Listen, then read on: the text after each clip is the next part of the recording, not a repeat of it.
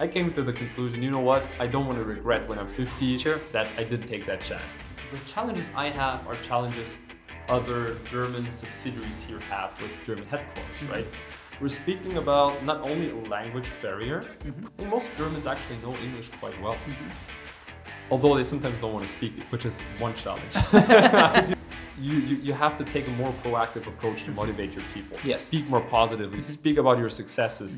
Welcome to the Westbound Podcast. My name is Matthias Oertzen, founder and managing director of the Oertzen Group. Each month we bring you international business leaders to share their personal and professional journey in North America.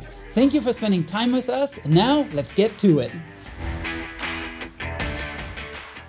Hello everyone, I'm very excited to learn more today about oil, lubricants and additives, and I'll be doing this with my guest Sebastian Zelger, and he's the president of Liqui Moly USA. Welcome Sebastian. Thank you so much, Matthias, for having me. Yeah, absolutely, it's great that you come. I think you're in town to visit some clients and Correct, right? yes. Okay. As a matter of fact, after this episode, I just have to run to visit the warehouse of our distributor, as well as have some nice dinner with him. So excellent, great, yeah. It's a full day, and it's a pleasure to see you here. Thanks for the invite. Excellent, yeah, fantastic. That's really good. Thanks so much for coming to see us, and we've known each other a little bit. I think the last time we went, we were on the West Coast together. Yes. So, which is actually, I think, where Liqui Moly is headquartered. But we'll get to this in just a little bit. So yes. It's going to be a really interesting episode learning about a German oil specialty or specialty oil manufacturer, you know, given that Germany doesn't have any oil reserves currently, I believe. So correct, yeah. It's going to be good, yeah. But tell us a little bit about yourself. Like, I think people have already detected again another German accent, you know, yet another German guest. Maybe tell us a little bit about Sebastian. Thank you, yeah. Which is sometimes a good thing, right? Because it leads into conversations with people at the store and business if they detect this German accent. Sure. So I kind of want to hide it, but I kind of don't want to hide it. So it did help one or the other instances so far in my life. Yeah, I can imagine. But you mentioned it. I have a German accent. Why? Because I'm born in Germany. I'm raised in Germany. Love my country back home. But I also had always this passion for the United States here. And the reason being is my dad was in the military. He was a pilot for F-4 Phantom. And in a certain age, you have to be kind of retired because it's too much stress on your body. So he got retired. And instead of being stuck at home, he bought an RV. So he took all of us out for 2 years when I was 5 years old to make a round trip in the United States. That is so cool. Okay. So with that, I really learned a lot about being every second day at a different location, at a different place. So it gave me this flexibility I now love and enjoy. And just the curiosity to learn about new places, to learn new people every second day, to actually detach yourself from all the material stuff which we collect during time and we think we need. Hey, we had an RV, we had ourselves, and that's it. That's so cool. I really learned to love the US with its people and everything. How old were you when that happened? So we moved to the States when I was 5 years old. Okay. And we returned almost at the day of me having to go to school. Okay. It was like middle of September, and where my family was like, we have to go back now because school starts. And I was, what is school? Like, what? Because the concept of school was kind of new to me back then, right? So we came back in the middle of a countryside back to Germany. Yeah. And I was thrown into this class of people who never even got out of our county in Germany. Wow. So all of a sudden this stranger extraterrestrial Sebastian is put into the class with a lot of people who don't really know anything about outside of Germany, not even speaking of the United States. Sure, yeah. So that's great. So you were 5 years old when you did that 2 year experience, right? Or from like 4 to 5, 3 to 5, something like that, right? So I was 5 years old and I returned when I was 7. Okay, gotcha. Okay. So it was and then right into school. Exactly. I was like flying back second day after into school. That's amazing. Do you remember speaking English pretty quite well at that point? Yeah. So in the US, I did speak a lot of German because we were mostly within our families, but I caught English by watching television, hearing my parents speak English to other friends we met there or just strangers on RV sites, right? Yeah. So in that regard, it was easy for me to speak German. Yeah. But you know what's funny?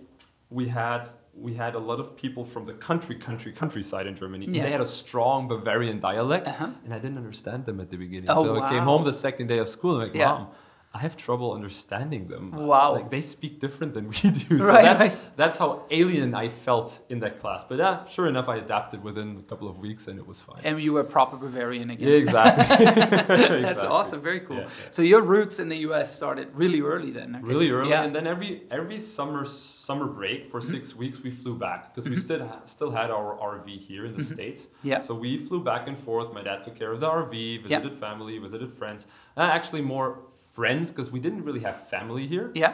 But friends. So Friends, we yeah. revisited them. Still drove around with an RV. Did your dad actually fly the plane here in the States for the? So he's in the German army, right? Is that correct? Correct, yes. But he was flying a plane here in the States many times, right? Or not?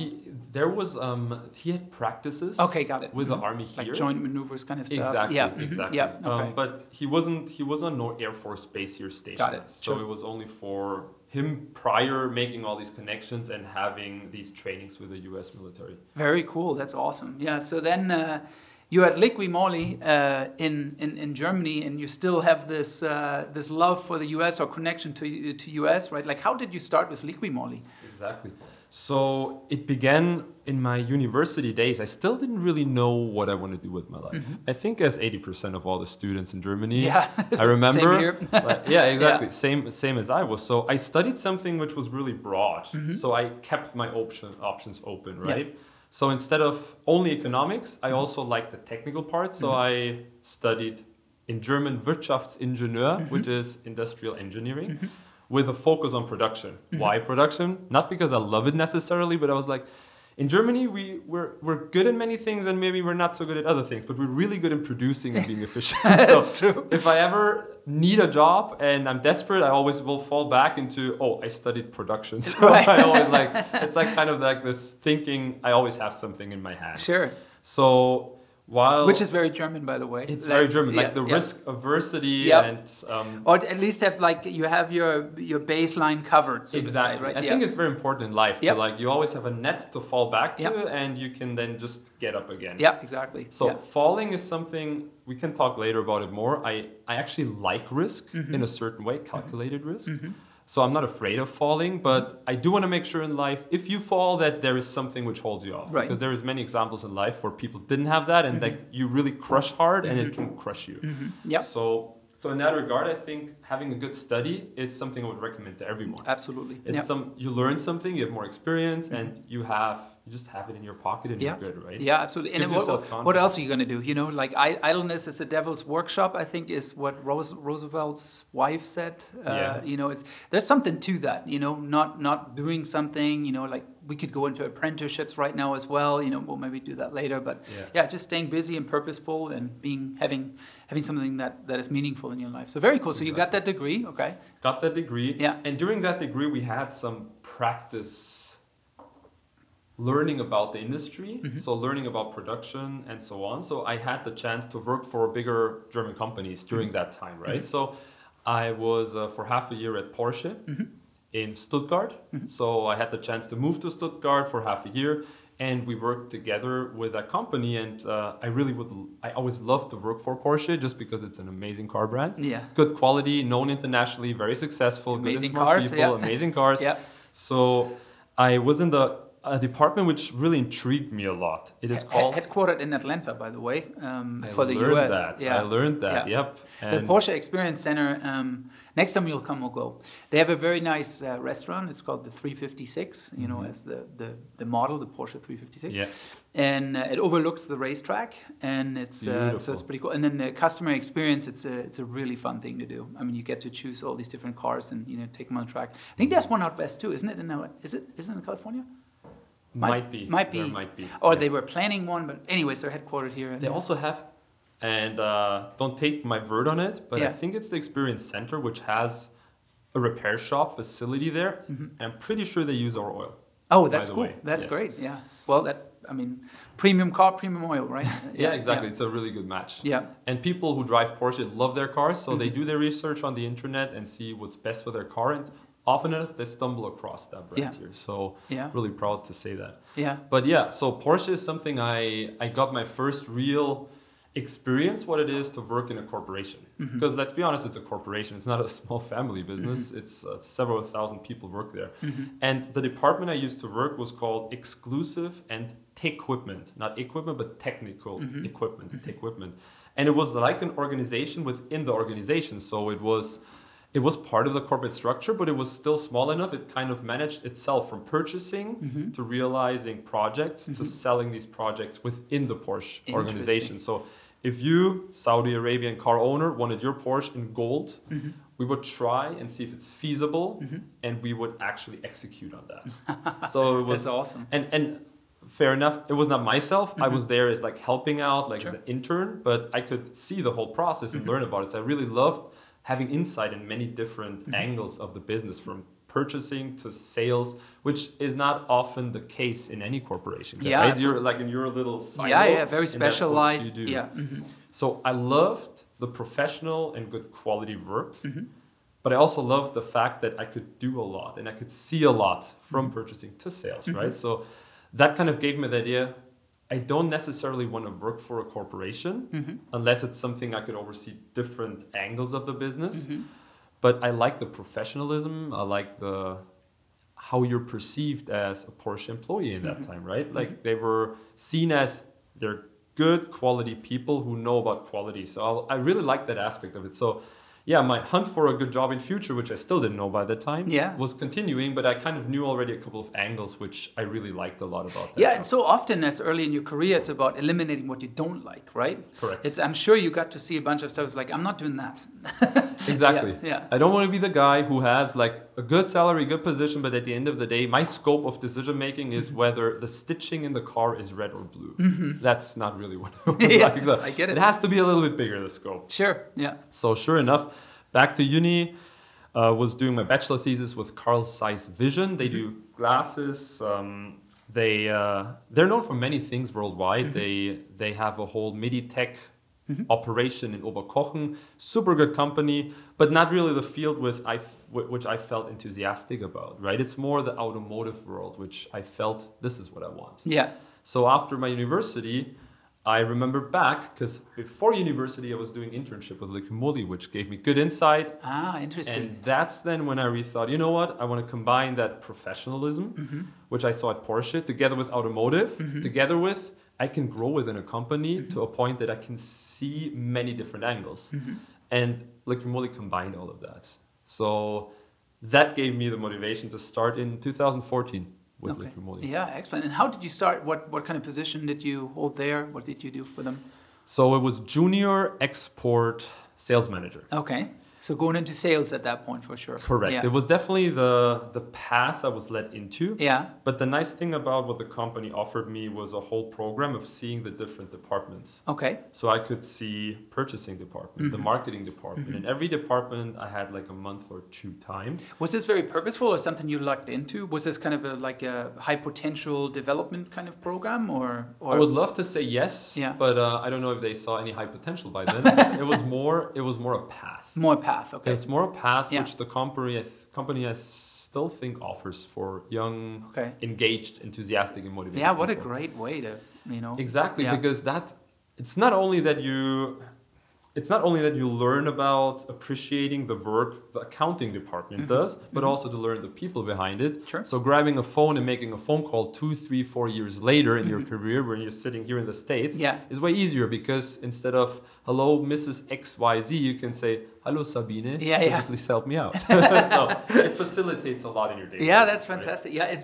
Yeah, this reminds me of, so I did an apprenticeship to be a großen Außenhandelskaufmann in Germany. And one of the programs the company had was to follow the Lieferschein is a German word, so it's like an order document, like PO. Delivery slip. PO, delivery slip. Yeah. It was the document that at the time, this is before digitalization, would travel throughout the organization to get an order actually done, right? So one of the things they had is, as you started in the apprenticeship, actually in the first year, you would follow this document on a 6-month rotation throughout the entire company. Ooh, that's also very smart. It was super cool because after, I think it was 36 weeks, because there's 6 different departments, you had spent 6 weeks weeks in each department. You had followed this document through, so you completely understood. Okay, there was an order taken by a salesman or an order made. Then it went into logistics. Then it went to warehousing.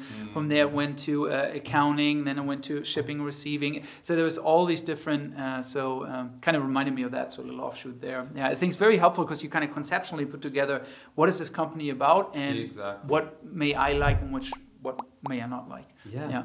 I guess so many people work in companies where they're in their silo and they actually don't really know what it's about. Yeah, they do an amazing job, fantastic on a daily basis, but what's the bigger picture behind it? Yeah. And whether it's purposefully done this way or not, I think it helps. Transparency helps to make people understand the job other ones do, appreciate that job, and maybe even go beyond that and say, you know what? I know what you have to deal with. I'll make life easier for you, so let me make that stamp before that, or let me make this so your life is easier. Right? So, totally. Yeah. So again, whether it's purposefully done, some companies like that compartmentalization. Did I say that right? I think you said it right. Yes. Yeah, and it has that many syllables too.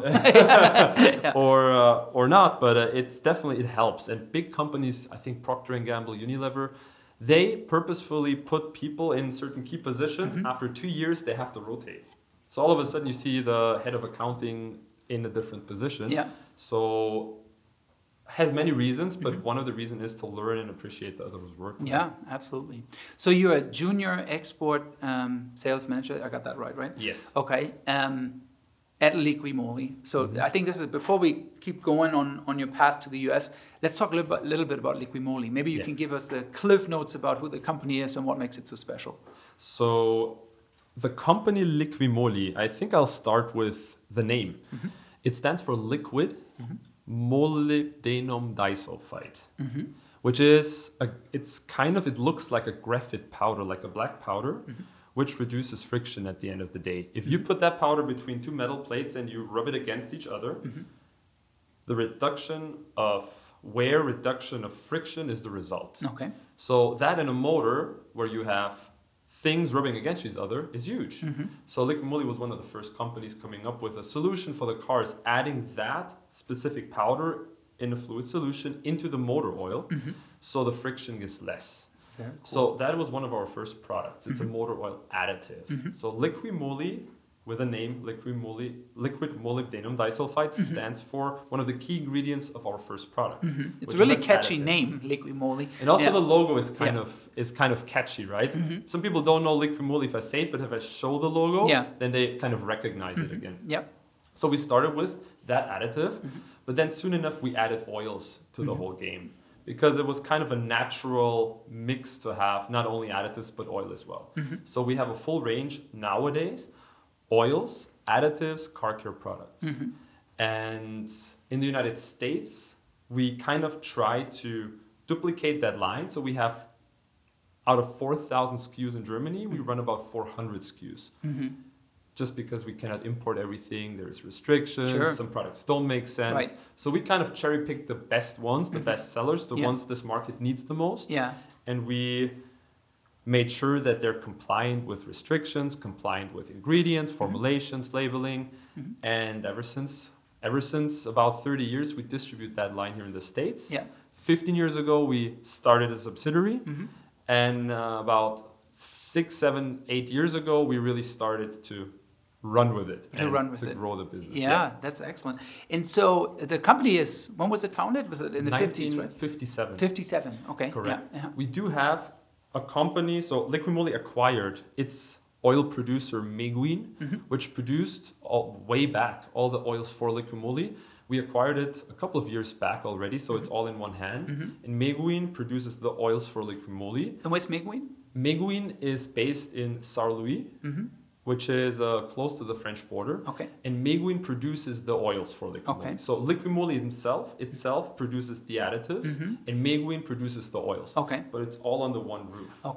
And why I say that is because Meguin actually has experience with lubrication since the 1850s. Oh wow! Okay. So if you combine that, so Meguin is a refinery, right? Is that correct? No, it's not a refinery. It's an oil blender. So basically, they mix raw, like base oils, together with additive packages, add their secret sauce to it. Got it. and fill that from a 1 liter canister into totes, we call it. It's a 1,000-liter IBC container. Yeah. Wow, that's incredible. Yeah. So yeah, that exists since 1850 already. So a long history and a lot of knowledge. Yeah, I can imagine. Which went into that company. So was some of this development or this need for, with friction assisting oils, was it OEM driven, like the big brands like Mercedes, Porsche, BMW, those, or was this very much an aftermarket? What came first, so to say? Yeah, so first in the you might ask yourself, 1850s, there was no cars yet, right? So that's right. It was kind of is it called stagecoach in English? Kutsche? Kutsche, yeah, I think it's a stagecoach. Yeah, right? I'm thinking Wells Fargo, the red. Yes. Yeah. Yes. Yeah, that's a stagecoach. Yes. Yeah. So they, in their wheel hubs and everything, they needed special greases already. So that's kind of what it started with, amongst others. And then we were getting into motor oils soon in the in the 1910, 1920s. We started with that effort. So your question, was it OEM driven? We always try to adhere to the standards the OEMs give to us. Whenever you develop an oil or whenever you develop a car, let's start here. The motor asks for specific specifications, right? Because tolerances get smaller, smaller. You want to make sure on the one hand that it's lubricated fast enough. You start the motor, cold start. It takes a while until the oil gets to the last point of the motor. On the same hand, you do want to also ensure that the lubrication is still there, because the thinner the oil, it kind of seems like the less you lubricate it, right? So you need to make sure it's fast enough in every single corner, but it still lubricates, plus all the other properties an oil has, anti-corrosion, bringing away the dirt, bringing it to the filter. So basically, all this knowledge has to go. You construct a motor. For example, engineer, BMW, they construct a new motor, but they already have to think about the tolerances. What does the oil have to do to make that motor work as it should? So they come up with a whole spec sheet what the oil should do. And at the end of the day, let's call it, there's a receipt, like a recipe, a recipe about how the oil should work, what should it do. Yeah. And that's the recipe of that oil. So we formulate oils according to that recipe, and you have always a little bit of wiggle room to make an oil even better, to exceed certain specifications, right? So it is OEM driven 100%, because they tell us what the oil has to look like at the end of the day. But it's up to us to source the best ingredients for it, because you can meet a spec, just meet it, or you can exceed it in a certain way. Yeah, so you work very closely with engine development at the OEMs, your applications people or sales people. Correct. At the end of the day, if you want to have an approval, so there is recommendation or approval. Most of our oils actually have the approval, which means that the researchers, the R&D departments of the OEMs, they give you a formal approval letter if you meet these specifications. So with that letter, you're good to write on your bottle. I'm not sure if you see it on that bottle here.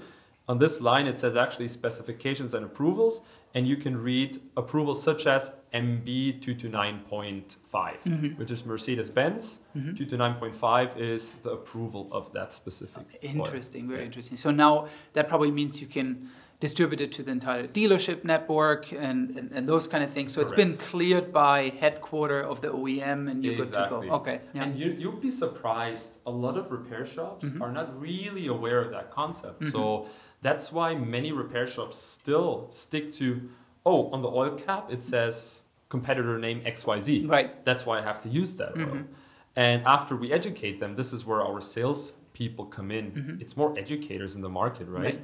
After they're being educated and they see the official approval letter with a Mercedes logo and everything, that this specific oil is approved by Mercedes, then it puts away all their concerns, and all of a sudden you can have an intelligent conversation about what fluids can we substitute in the repair shop to make their life easier. Right.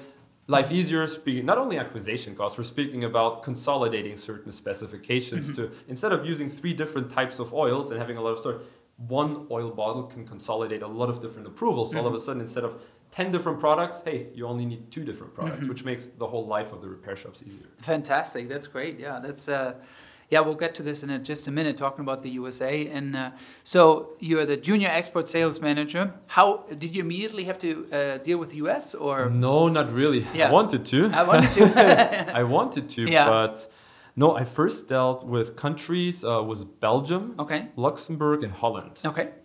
Just was the proximity of it, Yep. right? From Ulm to Belgium, it was a 6-hour drive. Okay. So cost of traveling was lower. They wanted to give me territories where I cannot screw up a lot because they're not too huge, these countries. They're Right. beautiful, these countries, Sure. but just there's not too many cars compared to other countries, Sure. right? Yeah. And I love Belgium. Just want to give that as an example. Yeah. People amazing, food amazing, the history of the cities great. Yeah. One of the best places I've been to. That's cool. But I never liked the weather there. I never liked the weather. It was always raining when I was there, right? Yeah. And according to the people, when it's raining, they're just they're minding their own business versus being like in California now, being open and nice and friendly. Yeah. It was challenging, right? And I never really got into the culture of these three countries too much. They have their own culture, even though they're so close. They have their own culture. Yeah. But I didn't love traveling there because of the weather, and in my back of my head, I always had this calling, like US. US. So, well, I thought there's a lot of things I can do now, but I think the best strategy is to do the best I can to show the value of me adding to that company and to do a great job, and then to try to focus on anything in the North American market, just to get a foot into there, right? Sure. So Did they have well, I guess they had some kind of export sales manager that was working in the US. there was already a CEO implemented. Oh, already in the US. Yes, okay. correct. Yeah. Yeah. Good guy. Yeah. And so I was working my butt off, if I'm allowed to say that here. Sure, you I was are. working my butt off. Yeah. And then I learned that the Mexican market might need some support. So what I did is I told my boss, hey, listen, I love these countries I work in right now, but I would love to extend my doings and go to the North American market. Sure, and sure. I learned in Mexico, like, we need some help. Yeah. He's like, do you speak Spanish? I'm Yeah. like, I had it in high school and in university a little bit. Yeah. Not fluently right now. He's like, speak Spanish and come back to me. Yeah. So every night I learned for an hour Spanish vocabulary. So I had like a vocabulary box. Yeah. Just very traditional. Just wrote down all the vocabulary. Learned. Sure. Read. Yeah. And after 3 months, I had an interview with him again. Yeah. And I spoke in Spanish. Yeah. So he was very impressed by that. That's So- fantastic. And, And I've so- seen you speak Spanish actually the last time we were in California, and I was impressed. I was like, oh my gosh, there we go. You know. yeah, it really helped me though, Yeah. all the way through. Yeah. So yes, to all the listeners, learn languages. It's the key to any culture, and the people will love you if you speak their language. from Yeah, their country, exactly. right? They And just it try. opens you so much new doors. Yeah. And it's fun on top of that. Yeah. So I learned Spanish and made a point that I would be the right guy for the Mexican market. Well, after a long back and forth, he was like, you know what, let's do it. And I told him I would love to live in Mexico because I want to be close to the market, want to visit the repair shops, visit the distributors, teach them how to do it, just like we did in the Benelux countries. Yeah. So he gave me a chance and already got in contact with our distributor there, got an apartment. Mexico City? Mexico City. Yeah. Got an apartment, but I never lived there. Okay. Why? Because about 3-4 weeks before I actually moved there, the position of CEO of Liqui Moly USA became free. Ah, okay. So I was asked if I would be interested in that. And of course I was interested Yeah, in that, absolutely, right? yeah. So I had 24 hours to decide because Yeah. it was kind of a quick thing we had to do. Right. Because for me, the implication was really to move to the United States then versus Mexico. Yeah. Like to put everything again on my plate, revisit where I want to live and so on. But after a sleepless night of weighing pros and cons. They literally gave you 24 hours. That is so German. You know, it's like, So, yeah, okay. Well, it took me probably 16 hours to decide, right? Yeah. So making a very German pros and cons list and weighing actually the individual arguments I had. Sure. I came to the conclusion, you know what? I don't want to regret when I'm 50 Sure. that I didn't take that chance. Because I was 27 back then. 27. Okay, I was about to ask that. Yeah. Wow. Okay, 27. What was the state of? Well, I mean, we're sitting here to go. You made the decision to go, so that's great. Exactly. But what's the state of Liqui Moly US? You know, as you were pondering that decision. The state was we had sales growth. That was positive. But for a country with 280 million cars, And a brand like we have, we just felt we didn't get enough out of it. So the state was, we had roughly 10 salespeople here in the States. We had sort of a marketing strategy, but with nobody being here present in the market from Germany, from the headquarters, who could play the translator. Yeah. And I'm not saying the actual English to German translator, but the cultural translator. Yeah. It was very difficult for us to manage the States from Germany. And again, the former CEO, he did a good job, the best he could, but he was based out of Germany. So he was based out of Germany. Okay. So for me, the implication was, if I don't want to have the same path like he did, if I want to do things differently, gain the trust of the headquarters, I have to move. The implication was I have to move to the States to understand the people, to learn for myself first and foremost, to show the people in the States who used to work for us already that I'm in for it. I'm not shy to get my hands dirty as well, to visit the repair shops, to understand the whole business, to visit the distributors, to get with the marketing agencies, just everything which needs to be done. Really hands-on, Hands-on. I needed to know the game. Right. So it took me a couple of years to kind of, and I still learn every day. Yeah, right? sure. But it took me a certain while to understand it properly. So the CEO, the one that was leading the US operations from Germany, did he retire or exit the company, or how did the position come open? Yeah, he exited the company. Okay, gotcha. Yeah. Excellent. And then, within 24 hours, you had to make the decision. Exactly. And, okay, very good. And then my first year, basically, so I took the decision. Yeah. And within the next week, I booked my plane tickets. Yeah. It was 2016 in March. Right. And I flew to Seattle. Yeah. That was my first destination. Why Seattle? Because we had our supervisor for the salespeople there. He was based in Seattle. Okay.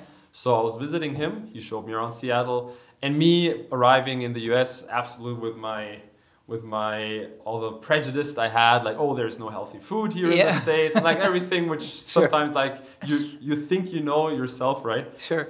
Because remember, the last time I've been there was as a child, and my parents cooked for me in the RV, so it was like and all I saw was then outside McDonald's, Taco Bell, and so on. Right. Yeah. So he kind of explained to me how the current system works, what he thinks is good, what he thinks we can do better, and really big kudos to him. He taught me a lot. His name is Dave. Very good guy. He's still with the company. That's awesome. Yeah. And he taught me a lot. He also taught me that there's healthy food in the United States. And soon enough, the first year was about getting the hands dirty and traveling. So the first 3 months, I didn't go back to Germany. I was living every 3-4 days in a different hotel. Yeah. In all the States, it was great on the one hand, but very exhausting on the other hand. Because every 3-4 days, you change the hotel. You kind of have to wash your clothes in hotels, in laundry stations, and so on. And suck in everything you see. Yeah. Not a lot of talking, but more listening. Yeah. So I listened to my salespeople. And again, we had close to 10 back then, so I made sure to visit all of them, so they know me. And made sure to visit most of our distributors back then to get a complete picture after 3-4 months. And after these 4 months, Matthias, I realized, okay, I have to move to the States because I don't want to live in a constant jet lag. Yeah, sure. Plus, I have to be close to the market to gain credibility with my own people. Sure. And I think my teammates really. Who are you reporting to at this time? Like, there's you had who was? Did you speak directly to the CEO, or was there another export, like there an was international international export director? Got it. Okay. I was reporting to him, but I was really lucky that they kind of left me alone. Yeah. I think they saw my motivation and passion and drive. Yeah, they must have. I mean, it's incredible. Yeah. While being in the Benelux countries. And I was obviously giving them feedback constantly, so there was not too many more questions they would ask. And they liked what they saw. They liked my openness to the team, my kindness to the team, the respect, the mutual respect, the fact that I'm not behind a desk and think I know it all, but the fact that I'm actually willing to learn till today. Sure. And if somebody is smart and intelligent, well, I listen to you. I'm open for any consult. If somebody's even better than you want to work for me, even better. So it's not, many people don't want to hire people who they think they are more intelligent, more passionate than them. Right. I love that. If somebody is like that, please apply for the position here. We always make space for good people, to be honest. Yeah. So I reported back then to our export director. He also left after 2 years. So then I reported directly to the CEO, to the former CEO of Liqui Moly for a certain period of time. Yeah. which was great because, again, he left me alone. I just did whatever I thought would be the right thing for Liqui Moly to do. I mean, it's just incredible that an organization is letting a 27-year-old, give him the reins and, just judge him by their performance, right? And no other prejudice, right? Age and I really have to say also thank you to the company to let me do that, to always have the confidence, because it's hard to do that in my position if you think they don't really trust you whatsoever. So they always had my back. Yeah. And I think it was really mutual. And feeling that motivated me to really give my best and not screw up things. Sure, absolutely. And I also love the fact that, hey, if a mistake is being done, no problem, do it better the next time. Right. Avoid the mistake. So they really encourage that policy, that way of doing business, which I also encourage my own people. Yeah, that's fantastic. So when you you take over and you're learning over those 3 months, kind of just getting the lay of the land, right? What's going on, what's working, what's not working, just listening to people. Yeah. What was sales at that point? Roughly, we were a little bit over $15 million. $15 million, okay, gotcha. And headcount? 10 people. 10 people. 10 people. And what does the company look like today? So we're now having 50 plus people. So only salespeople, we're looking at 43. 44, it changes kind of every day. We're hiring. Sure. Yeah. So we have 43 teammates, 44 teammates in sales. And we have another 8 in our back office, which is basically marketing and admin. Gotcha. And sales are 50. now? Like we're looking at 100 million. 100 million. Wow. Yeah. Okay. So 10x pretty much over a period of how many years? So I started in 2016, 17 till now, so 6-7 years. Wow, that's incredible. I mean, and it's really thanks to the people I have. Sure. Because what I said before, open to hire all the good people in this world. So, and having the right people makes things not only easier, but it makes it successful. Sure. So I don't want to be the smartest guy in the room. I love surrounding myself with good, passionate, intelligent people, not only privately, but also in my business life and in my own company here. Yeah. So I call it my own company. It's not my own company, but I feel like this is the thing we built. But this is what it takes, right? You come over here, it's the entire continent, and there's, your team had your back in Germany, but for at least 6 hours a day, you're on your own, Yeah. And living on the West Coast, it's basically 9 hours. Maybe exactly. It's 9 hours difference, so it's hard. You get up. Yeah. You want to start your day traditionally at 8 o'clock. Sure. But guess what? At 8 o'clock, it's 5 o'clock in Germany. Right.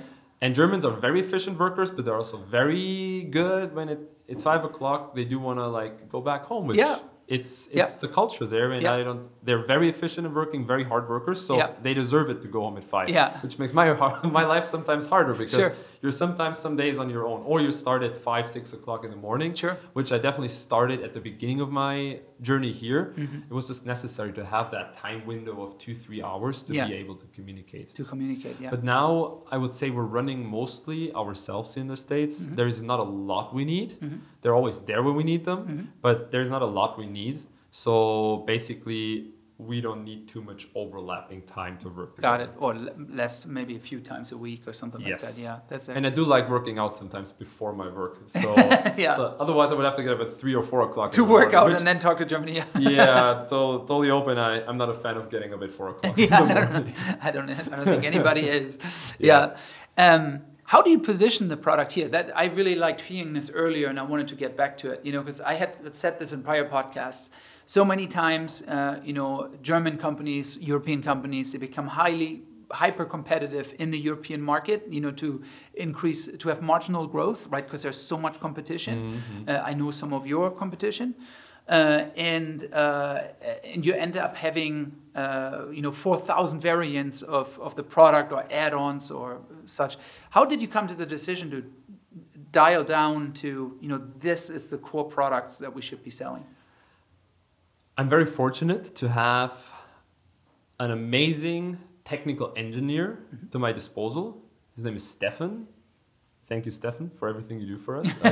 He's also I'm 24/7 available with WhatsApp, with phone calls, and he travels to the States quite frequently, so he knows the market in a technical way very, very well. So he's on top of what's needed here, what's demanded here.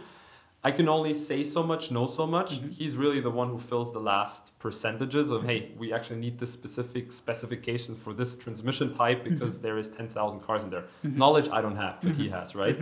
So we started with a pretty good foundation of products, which when I started with, so the person prior of me managing it did already a good job in that.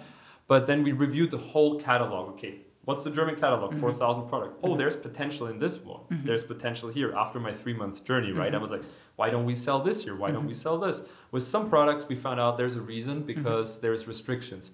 EPA restrictions, TSCA restrictions. So there's a Toxic Substance Control Act, which restricts you to import certain products which have certain ingredients.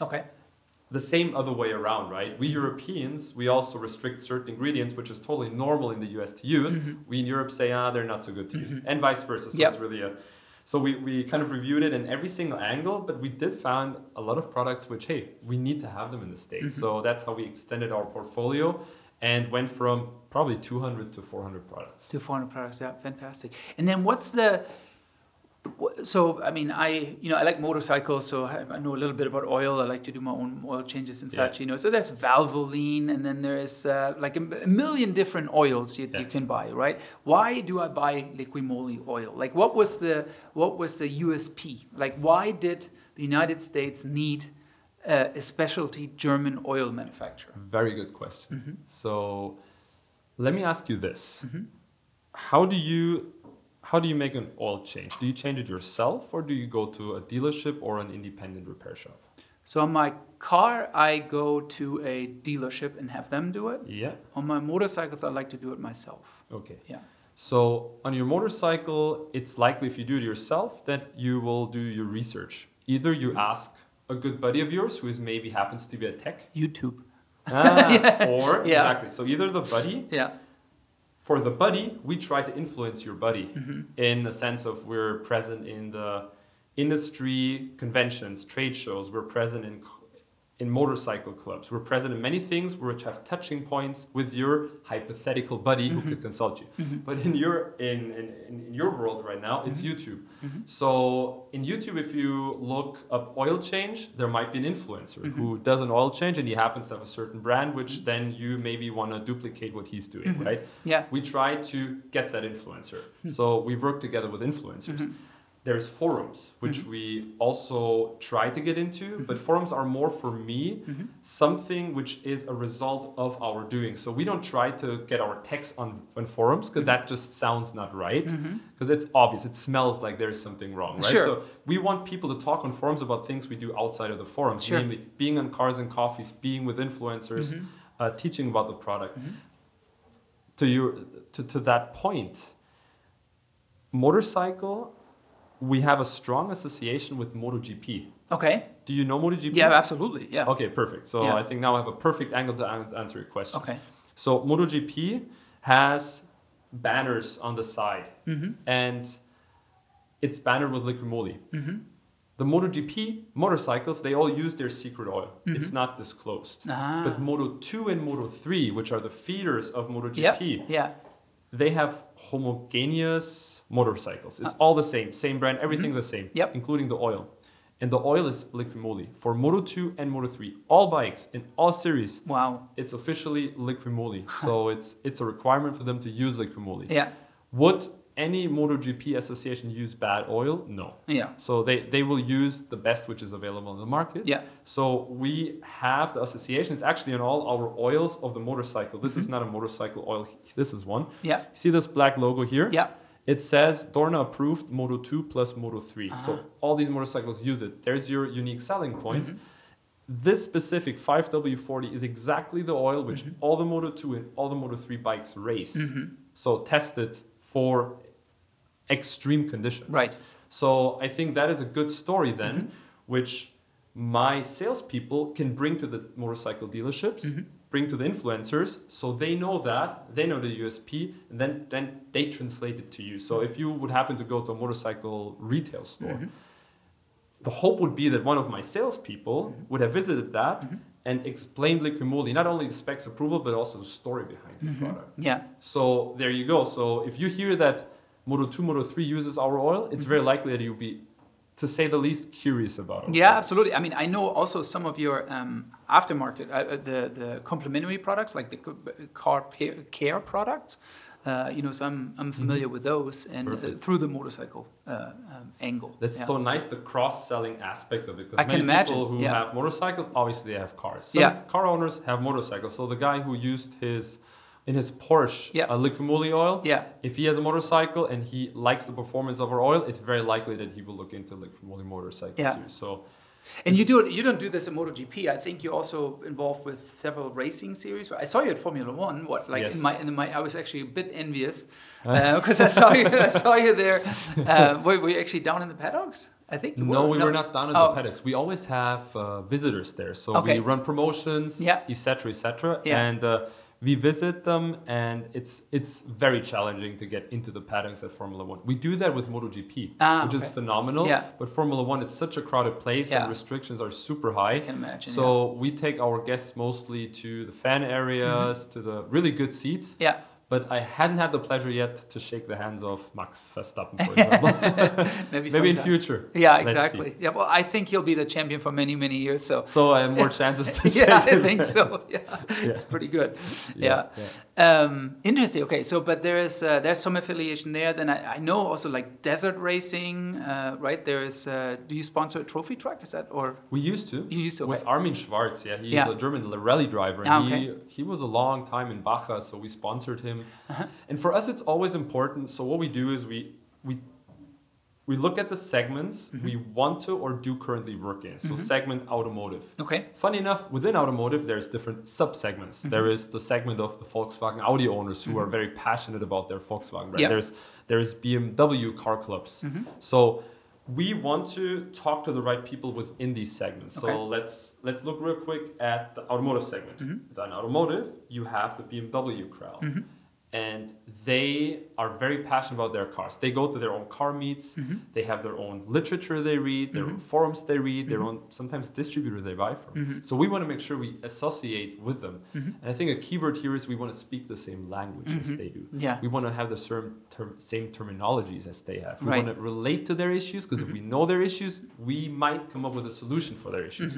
Same with the power sports. So it's not that and I don't want to call them salespeople. First and foremost, they're teammates. And secondly, they're not doing sales. They're more educators. Educators, yeah. So we want to make sure that our educators speak the same language as the segments. So the power sports people, for example, one of the requirements is they have to either own or know how to maneuver a side-by-side, a street bike, a dirt bike.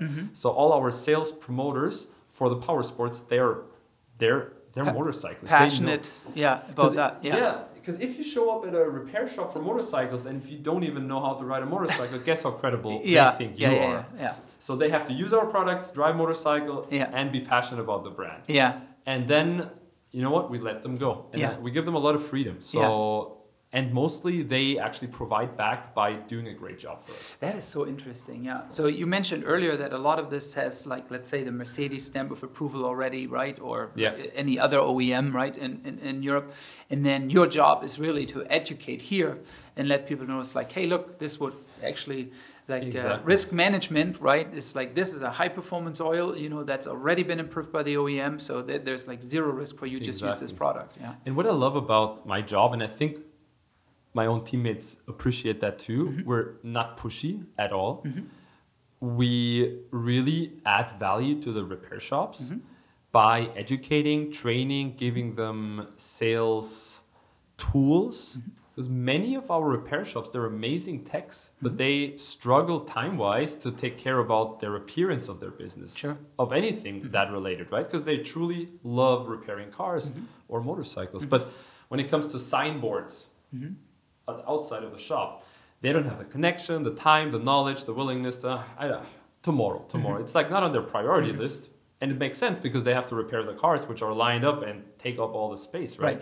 So we do add a lot of value, which I love because at the end of the day, the business is just a result of us being good people and good supporters of their businesses. Yeah. And then the result will be, you know what, they will buy from us because it's amazing product, it's good quality, and it helps them to grow. Some love to associate themselves with a brand like Liqui Moly, which is kind of everywhere, Formula One, all the racing teams. So if their very own logo is next to our logo on a signboard on the outside, they love that. It's a win-win for them. It's a win-win for us. Yeah. It's for them. It's more customers come in. So it's a great journey we did the last 5 years. Yeah, that's fantastic. So you're really tackling the OEM side.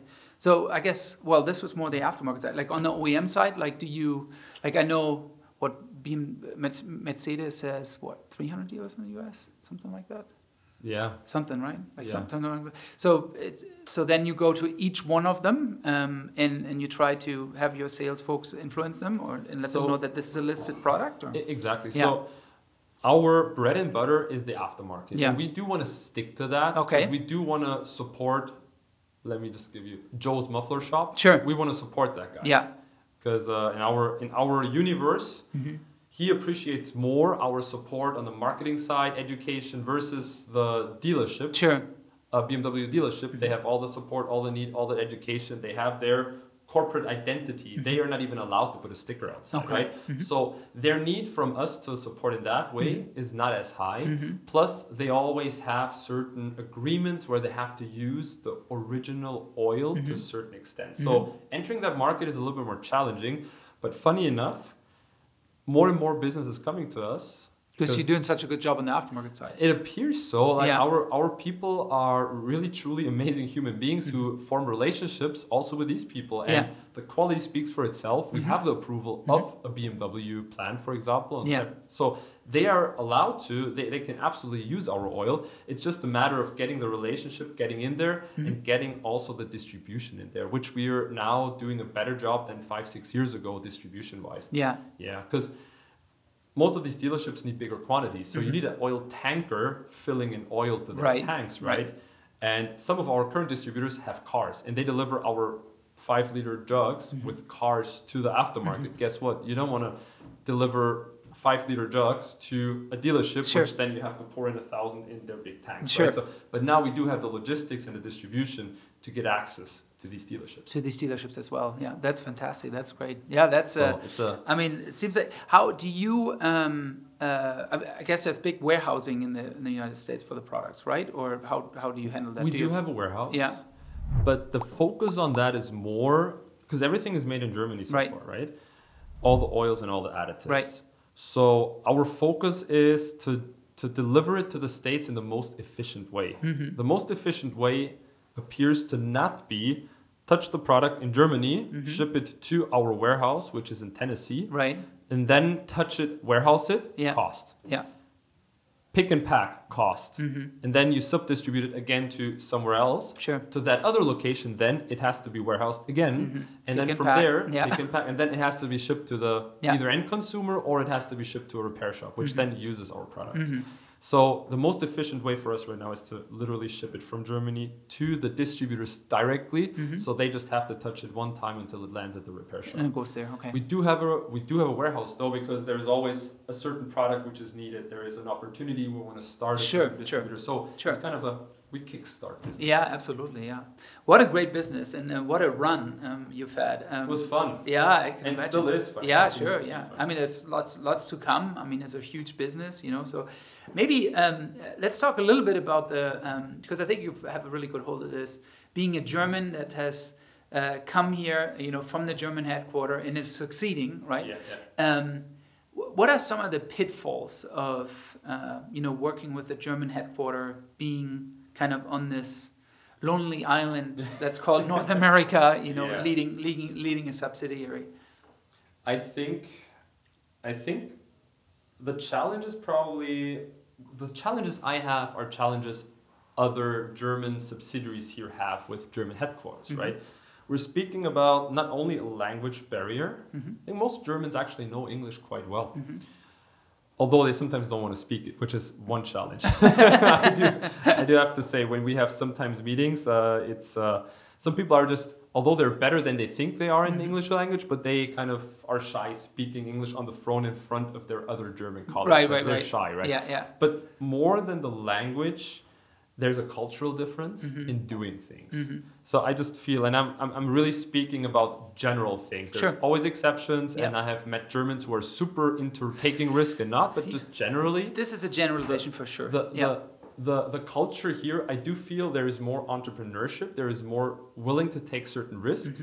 I feel an entrepreneur or somebody who tries to work out things or tries to hustle, to have his own little business is way more respected than in Germany. Like, oh, he really tried. It's really, I feel you're an employee in Germany for a big corporation. It's like, oh yeah, you made it. Yeah. In the US, it's good, but you made it if you're an entrepreneur, you're yourself, you're a self-made man. And also, if this person fails, I think the US is much more forgiving than we are in Germany. Exactly. More people do it. It's more a daily thing, which you see, your neighbors do it, he does it. Yeah. In Germany, it's kind of, at least the places I've been to, the people I know, it's an exception to try to make your own business. At least the people I spend time with, right? I agree too, and it's also, we're talking about perceptions, how it feels, right? It's not, we're not talking about a individual or a region. It's just how it feels. Exactly. Yeah, I agree with you. Yeah. So the willingness to take risk, I feel in general in business is bigger here than in Germany,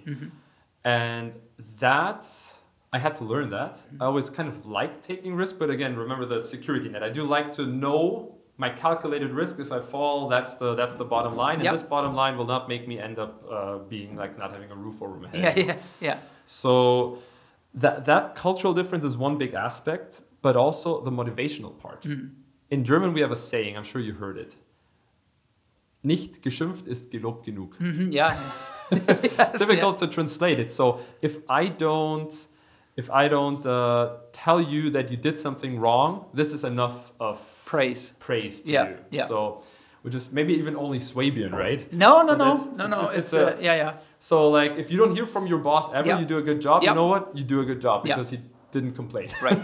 But here in the States, I feel that you have to take a more proactive approach to motivate your people. Yes. Speak more positively. Speak about your successes. If you speak about the successes, also a good benefit here is people seem to be they envy you in a positive way if you're successful. You as a business, you as an individual. Versus in Germany, sometimes it's not always wise to show that you're very successful. Yeah, there's a difference between envy and jealousy. I don't know which one is which. Envy, I think, is more positive, right? Jealous is more the negative, that's right. bitter taste. Envy is, you did well, and I would like to figure out how to get that as well. Please tell me how to. Right, yeah. And the other one would be, you did well, I don't want you to have it.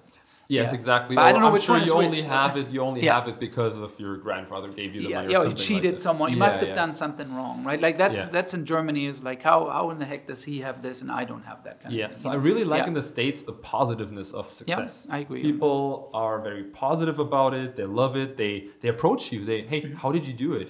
Love it. Let me be your friend. It's really it's amazing, and I love that. And you have to adapt because if you're going with that German mindset and culture to here.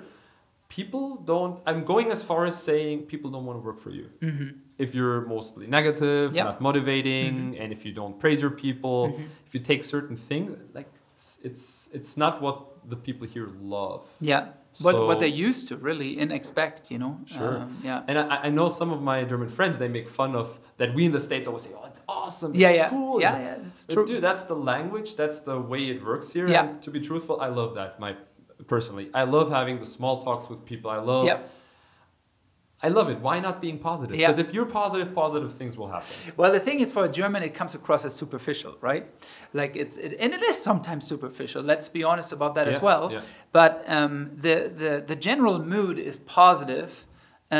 Instead of the general mood being, realistic or sometimes actually rude, which I must agree with you too. I like that very much as well. And I have a lot of German friends who are not like that. So I do want to point that out. We're not generalizing. It's the experiences I made with a lot of people, but there's not only exceptions. There's a broad mass in Germany, which I know they maybe would like to be that way. But guess what?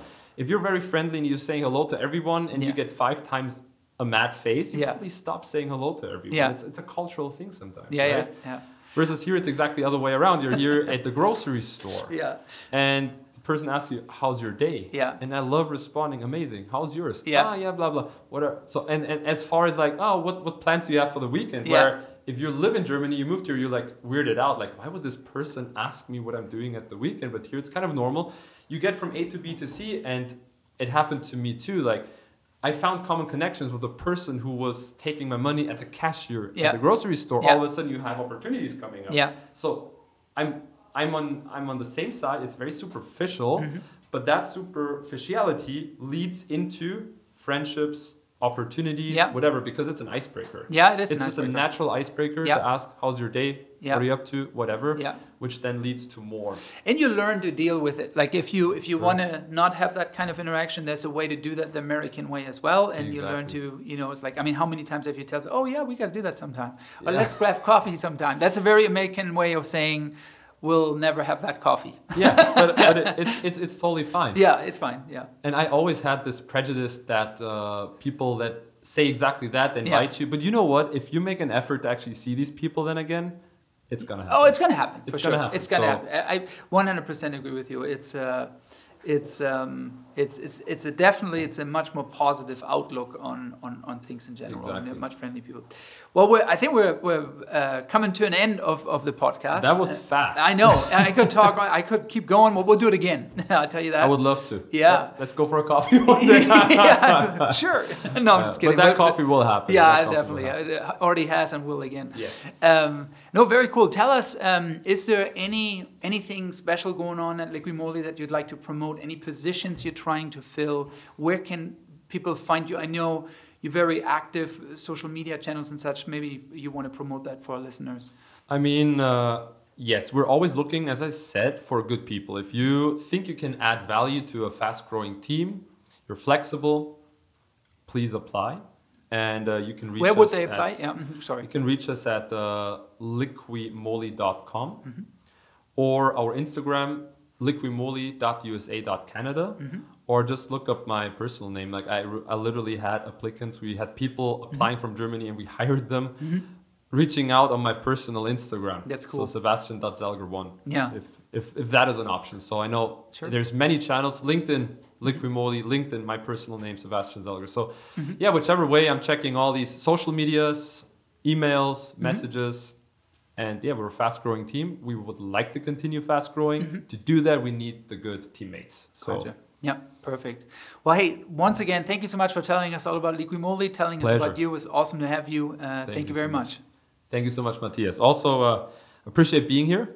Appreciate your services. I know you helped us out already, and we will continue to work together in certain fields. Thank you. So thanks for your help. Yeah. And it's sometimes nice to chit-chat with another German fellow and speak about the opportunities we have in this country. Yeah, so absolutely. Thanks for your help. Yeah, absolutely. Thank you so much. Thank you.